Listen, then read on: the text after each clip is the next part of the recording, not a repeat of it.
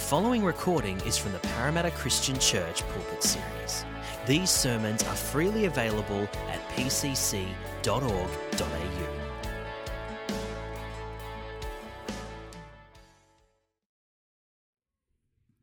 It's great to see you. It's really exciting to be here. And so this morning, my message is going to be on Pentecost Sunday. I've entitled it Clothed in Power, Clothed with Power. And we're just going to really spend some time looking at Pentecost. And we're beginning a new series today entitled Kingdom Generosity. And I thought it was a great way. It's Mission Sunday. We're beginning a new series, and Pentecost Sunday happens to fall right at the beginning of all of that. And what better way to be thinking about Pentecost Sunday than on a Mission Sunday, because that's really what it was all about. And so that's why we decided not to have a missions report per se today, because Pentecost Sunday is the missions report. And so we want to really get a revelation of what this event in the Bible was all about and how it relates to our missional activity today. And so we're going to focus it that way. And in terms of kingdom generosity, we're going to be looking, last month we looked at using our words to radiate Jesus.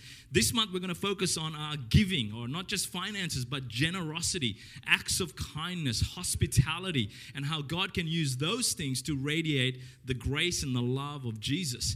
And so this message, even though I'm not going to really tap into that theme, it's central to that theme. And it comes from Acts 3, which is the first event recorded after Acts chapter 2, which is Pentecost, where Peter and John, they go into the temple, and there's a crippled man, and he's asking for money.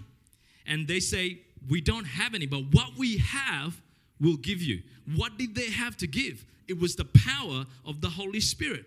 And so that's where this Sunday fits into the theme, that each of us as Pentecostal Christians have the Holy Spirit. We've been empowered with the Holy Spirit. And so we can give generously out of that to those around us who might have need. And that might be praying for people and believing for supernatural things to happen. So that's kind of a bit of a big umbrella of how the series is going to work and how this particular message fits into that. But I guess at the very start, I need to say that a lot of ink has been spilt on this topic.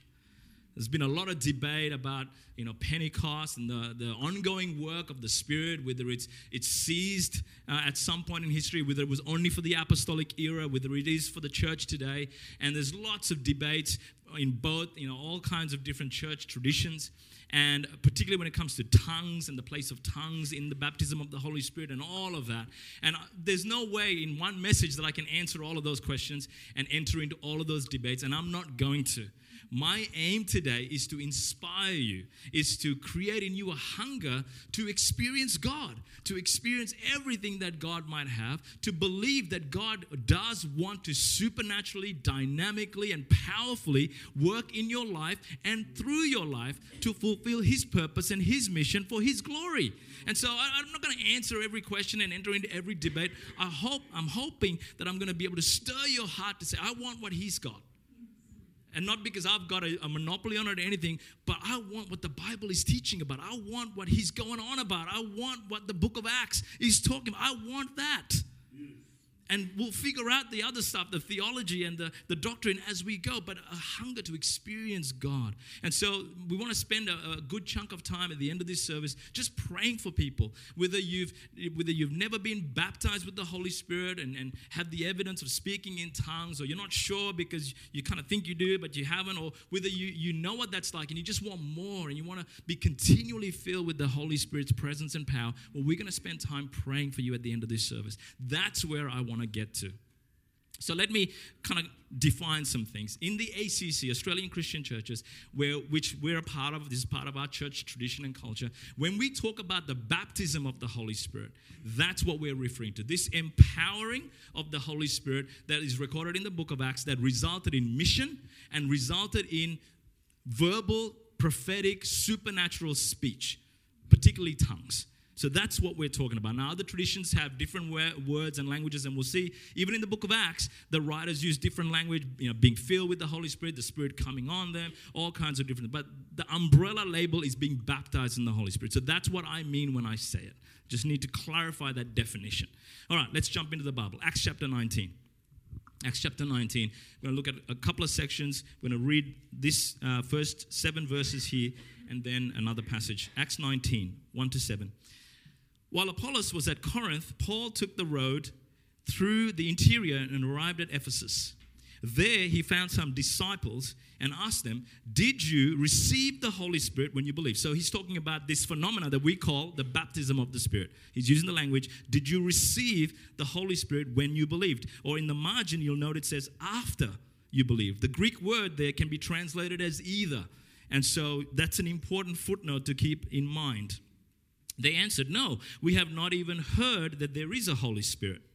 So Paul asked, then what baptism did you receive? John's baptism, they replied.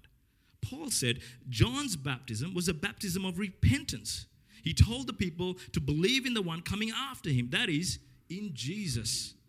On hearing this, they were baptized into the name of the Lord Jesus. That's referring to water baptism. When Paul placed his hands on them, the Holy Spirit came on them, and they spoke in tongues and prophesied. There were about 12 men in all. Now, flick back to Acts chapter 8. And this is the account of Philip preaching in Samaria. And it says this in verse 14. So, Philip has preached. Lots of people have come to faith. And then we pick up the narrative in verse 14. It says, when the apostles in Jerusalem heard that the Samaritans had accepted the word of God, they sent Peter and John to Samaria. When they arrived, they prayed for the new believers there that they might receive the Holy Spirit. Because the Holy Spirit had not yet, there it is again, come on any of them. They had simply been baptized, water baptism, into the name of the Lord Jesus. Then Peter and John placed their hands on them and they received the Holy Spirit.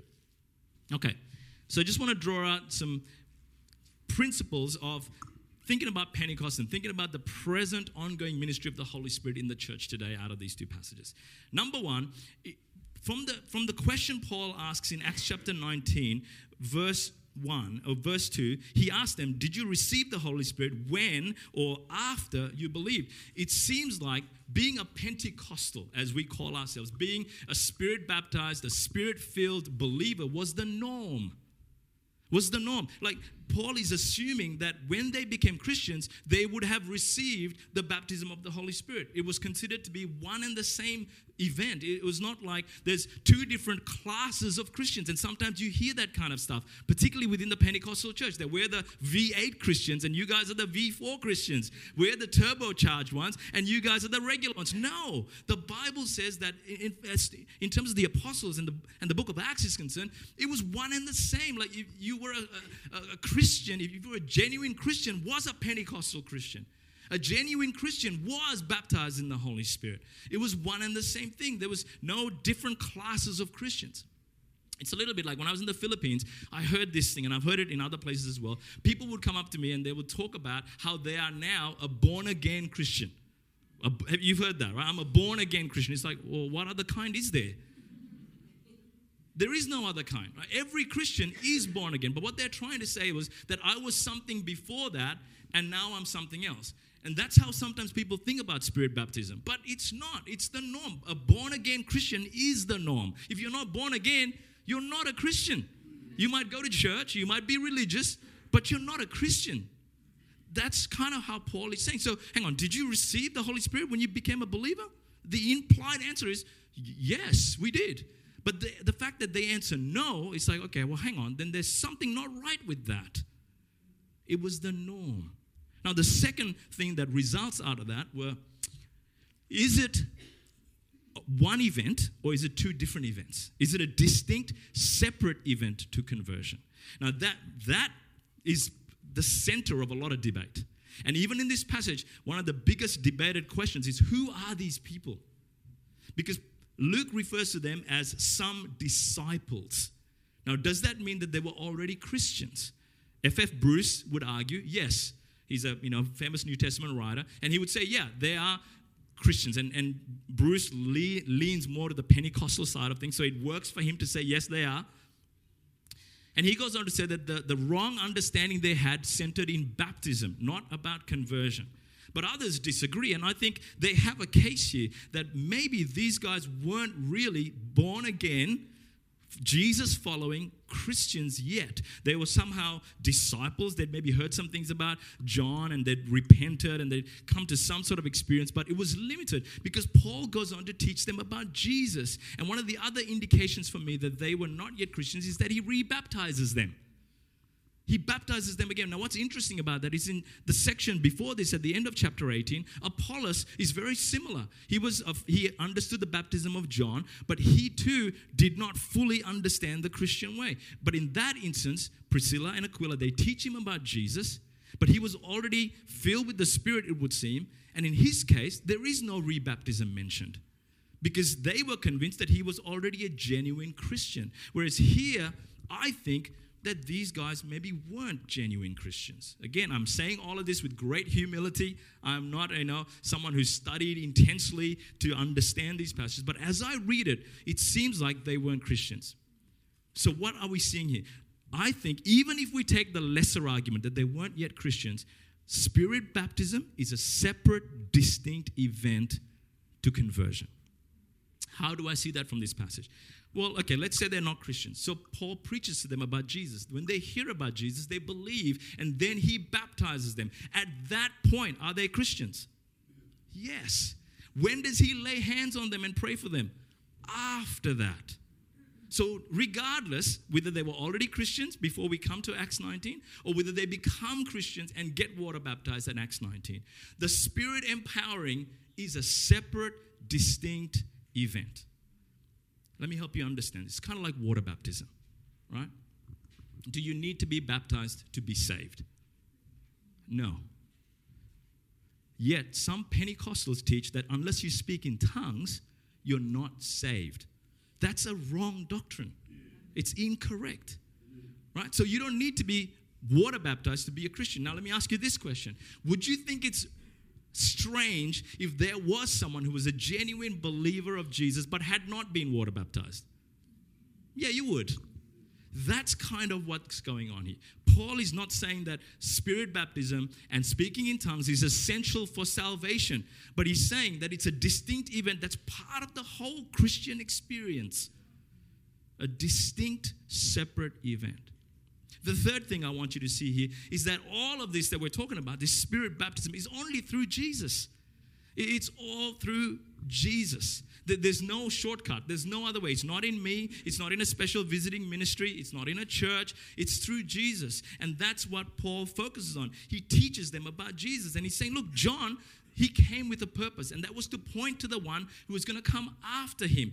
The chosen one, Jesus, who was the one, as Luke tells us in chapter 3, was going to baptize you with the Holy Spirit and fire.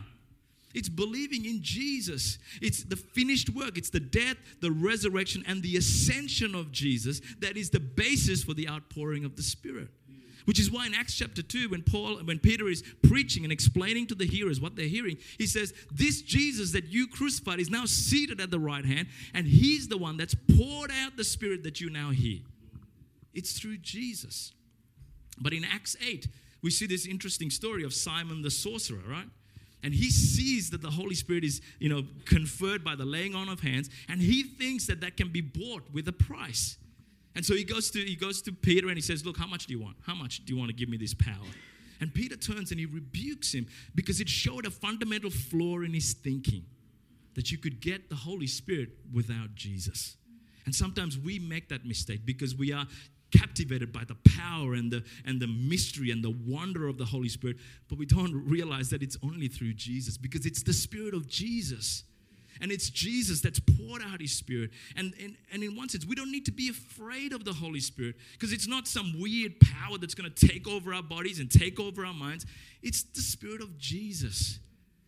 And so we need to keep understanding that everything that we talk about and experience through the Holy Spirit must be about Jesus, because it's only through Jesus. And the fourth thing I want you to see here is that it is an empowering for mission. It's an empowering for mission. Verse 6, when Paul placed his hands on them, the Holy Spirit came on them. And if you continue to read Acts 19, you see that the gospel goes out. Verse 10, this went on for 2 years, so that all the Jews and Greeks who lived in the province of Asia heard the word of the Lord. And we see that consistently. When the Spirit comes on people, it's not just a bless me experience. By all means, Paul says that in 1 Corinthians 14. He says, I want you to speak in tongues because you edify yourself and you can pray mysteries to God and all of that. But primarily, the empowering and the baptism of the Spirit was about mission. It's about mission. It's about getting the good news out to the nations of the world.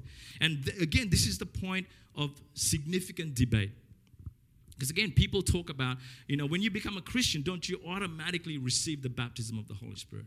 Well, my response to that is that Luke uses this idea of came on them. Whenever you read the book of Acts, often, chapter 2, chapter 8, chapter 10, he talks about this idea of the Spirit coming on people, which is very different language to how Paul talks about the conversion experience. For instance, in Romans 8, where he talks about the Spirit indwelling us.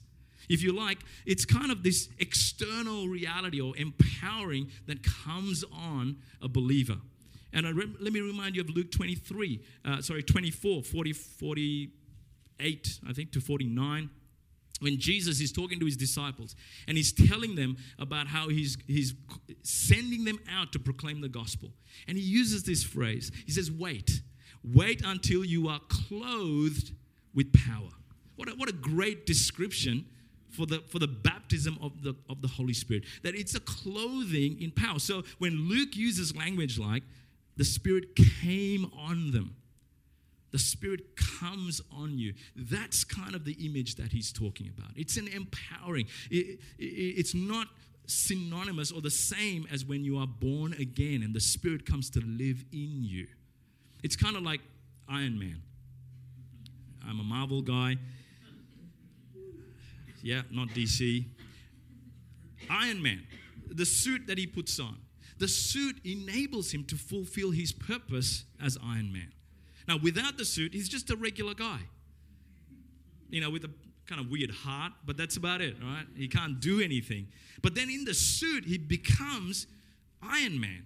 And as Iron Man, he's got a purpose and a calling to be an avenger, to be a defender, to be about a mission and a purpose. Now, the thing about Christians is we continually have the suit on. It's not something we take off and we put on and go, today I'm going to church, I better put my power suit on, because everybody else will have theirs on and I don't want to look like I don't have mine on. It's not like that. When you experience the baptism, Jesus said you'll be clothed with power and you continually walk and live in that reality. Because you're in the world, always in the world as an ambassador for Christ. It's not something you click on and click off. And so God has given us the means of experiencing His power to enable us to fulfill His purpose and His mission in the world. Empowering for mission. Number 5. Verse 6 says, when the Spirit came on them, they spoke in tongues and prophesied. I want to suggest to you that as far as the New Testament is concerned, and particularly the book of Acts is concerned, that whenever people experience the baptism of the Holy Spirit, listen to me, something happened. Something observable, something visible, something verbal usually happened. Acts chapter 2, when they were filled, they prophesied, they praised God in unknown languages, they spoke in tongues. Chapter 4, when the disciples are filled with the Holy Spirit again, baptized again and again, they speak the word of God with boldness. Acts chapter 6 and 7 records about Stephen being a man filled with the Holy Spirit, and he stands up and he proclaims prophetically a message to the Pharisees and the rulers that ends up getting him killed. In Acts 10, when Peter goes to Cornelius' house, he prays for them and they receive the baptism of the Holy Spirit. And actually turn there because there's a significant statement in that account. Verse 44, Acts chapter 10, verse 44, while Peter was still speaking these words, the Holy Spirit came on all who heard the message. The circumcised believers, listen to this, who had come with Peter were astonished that the gift of the Holy Spirit had been poured out even on the Gentiles. How did they know that? How did they know that? Listen to what the next verse says. It begins with a for. That's a reason clause. That's an evidence clause. He says, for they heard them speaking in tongues. and praising God. There's a verbal event. See, people say to me sometimes, I've been baptized with the Holy Spirit. And I go, well, how can I see that? Like, what evidence is there? Because when I look at the book of Acts, there is always some evidence, usually something verbal, that declares categorically and clearly and undeniably that something has happened inside of you or to you, that the Holy Spirit has come on you. Now again, 3 times in the book of Acts, and whenever Luke mentions something 3 times, it has significant theological implications. Paul shared his testimony 3 times. This is one of those things that happens 3 times in the book of Acts, where Luke does that intentionally. Luke deliberately mentions 3 times that people spoke in tongues. In tongues. And again, there's debate about, well, what were those tongues? Was it, like known human languages? Yes, in Acts chapter 2, definitely that's what it is. Because it says that. But we know also from Corinthians that there's other tongues that are not just human languages, that are supernatural, that are angelic or heavenly, as Paul uses in that context.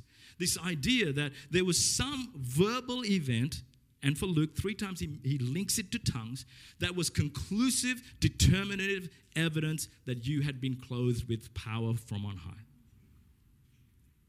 It was clear that for the New Testament writers, that when they heard something, they could say, oh yeah, you've received the baptism just like we have. Because we hear something.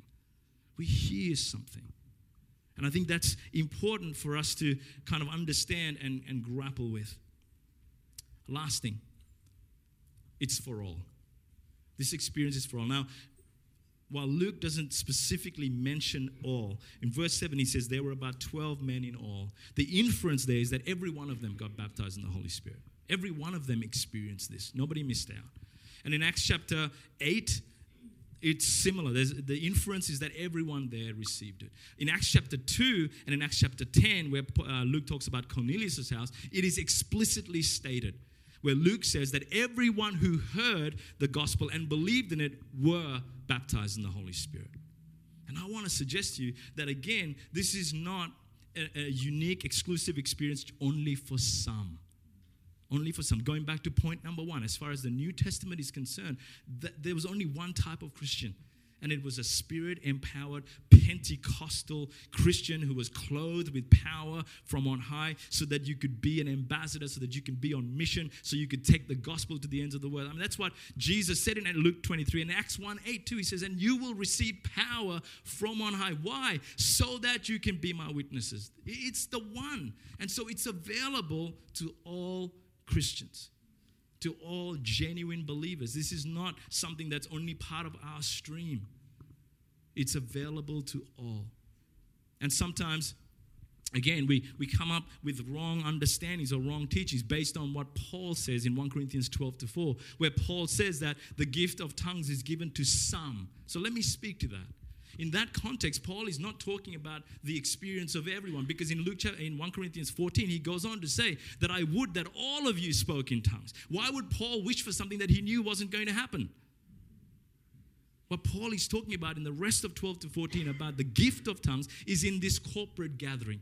What he's saying is, let there not be disorder when the church comes together and everyone's just speaking in tongues and loud and disruptive and it's chaotic. He's saying, no, in that context, only 2 or 3 people might receive a gift in tongues, which God will stir in their heart to speak out aloud in the church, that then somebody else will be given the gift to interpret.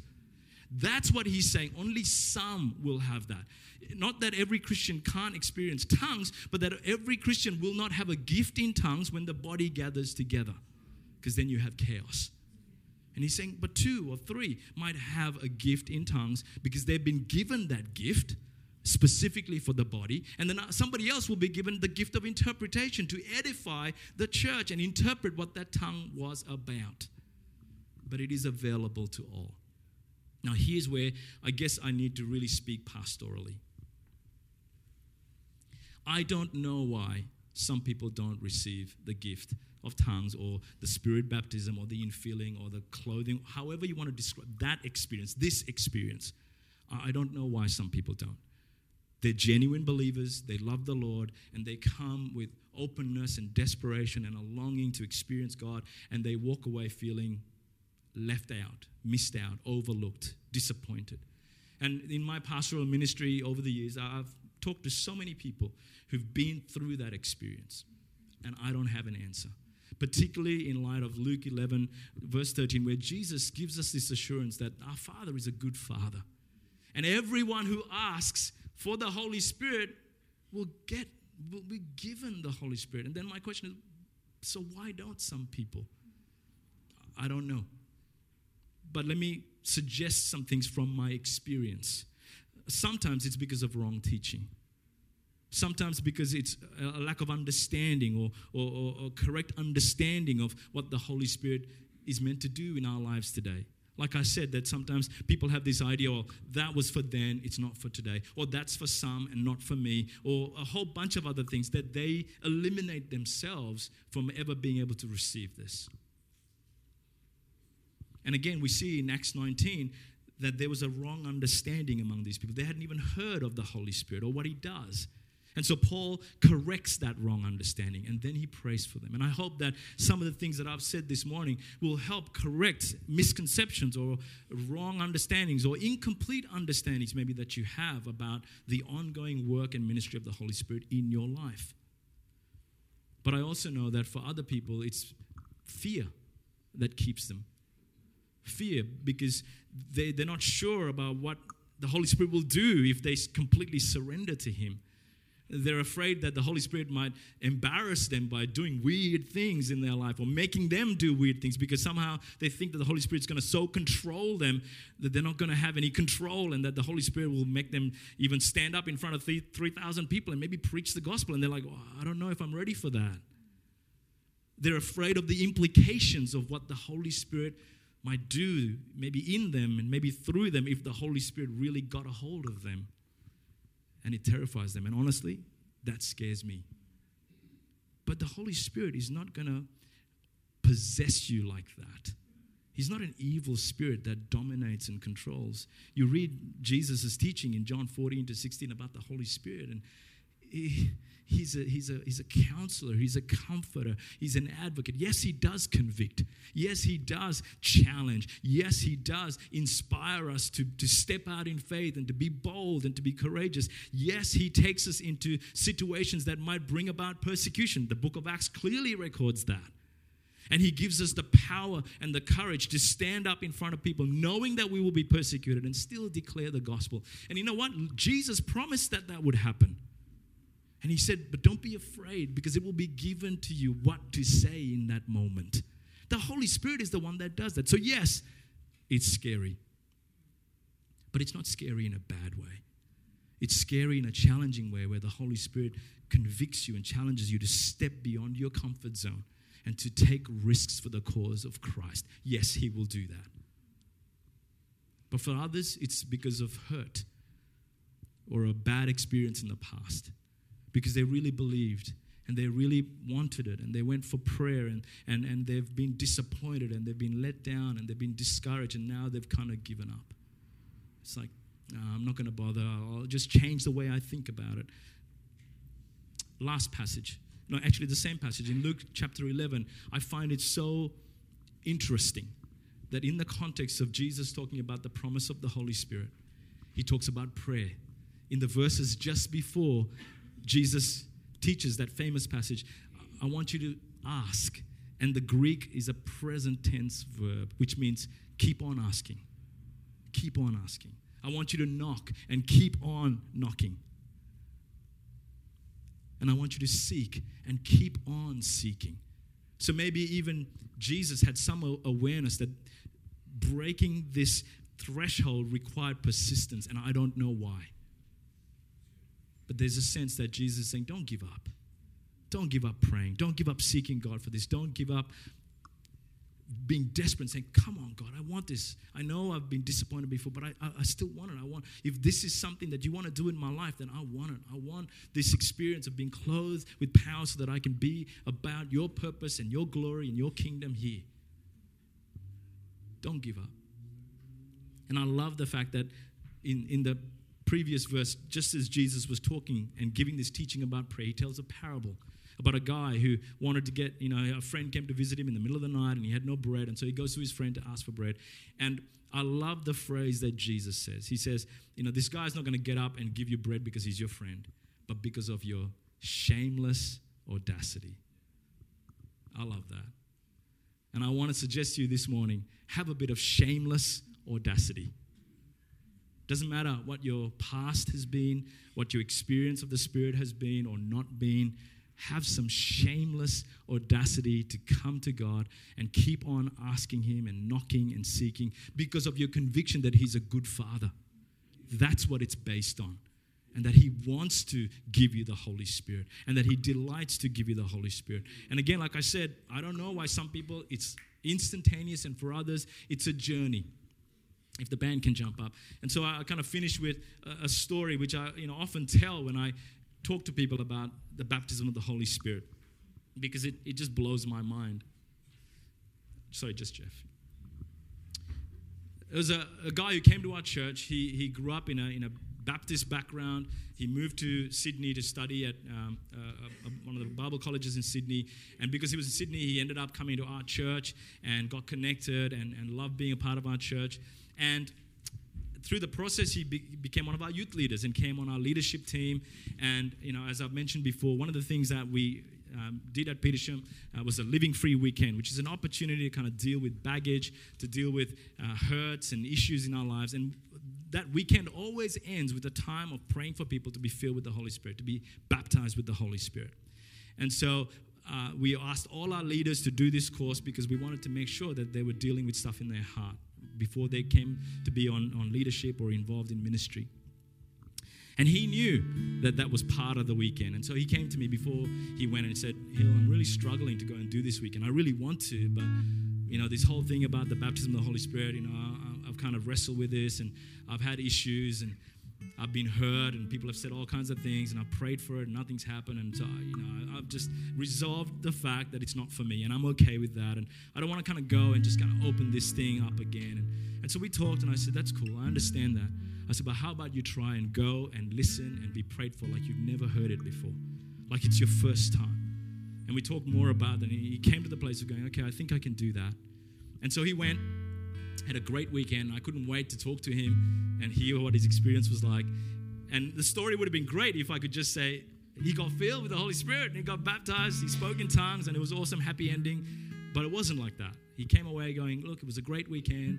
They prayed for me and it was a great experience, but I don't think anything happened. And I'm okay with that. I go, okay, well, that's fine. I encourage him, don't ever stop seeking. Don't ever stop asking. Don't ever stop believing for that. He goes, okay. And then he ended up getting a job at another church. He moved away from Petersham. And it was a Baptist church, and so part of his requirement was to go to Morling to do his last bridging bit to get his credentials in the Baptist church.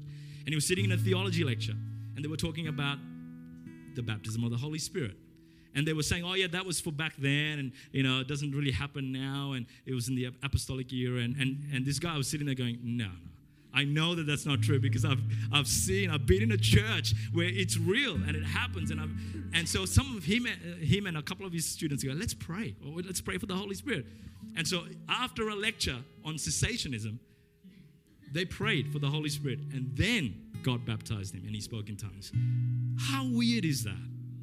He spent years in a Pentecostal church and nothing happened. He goes to a lecture. I don't understand that. I don't get that. But I think the key for him was he came to a place, even though he'd been hurt and disappointed in the past, he came to a place of going, God, I'm just going to keep staying open. I'm not going to feel that you've rejected me or overlooked me, even though that's how it feels sometimes. And I'm going to keep seeking, and I'm going to keep knocking, and I'm going to keep asking, and I'm going to be audacious, shamelessly. And I'm just going to trust that at some point, you'll do something in my life. And maybe for you, that's today. Be open. Why don't we stand?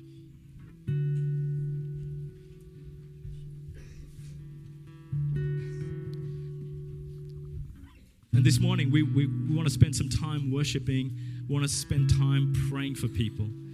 And if you'd like to be prayed for, to receive the baptism of the Holy Spirit, to be clothed with power from on high, with the evidence of speaking in tongues, and you've never experienced that, or you've kind of experienced that, or you've experienced that and you want to keep experiencing that, then I invite you, leave your seat and come and let us pray for you. And we're going to do a couple of things. We're going to start by worshiping.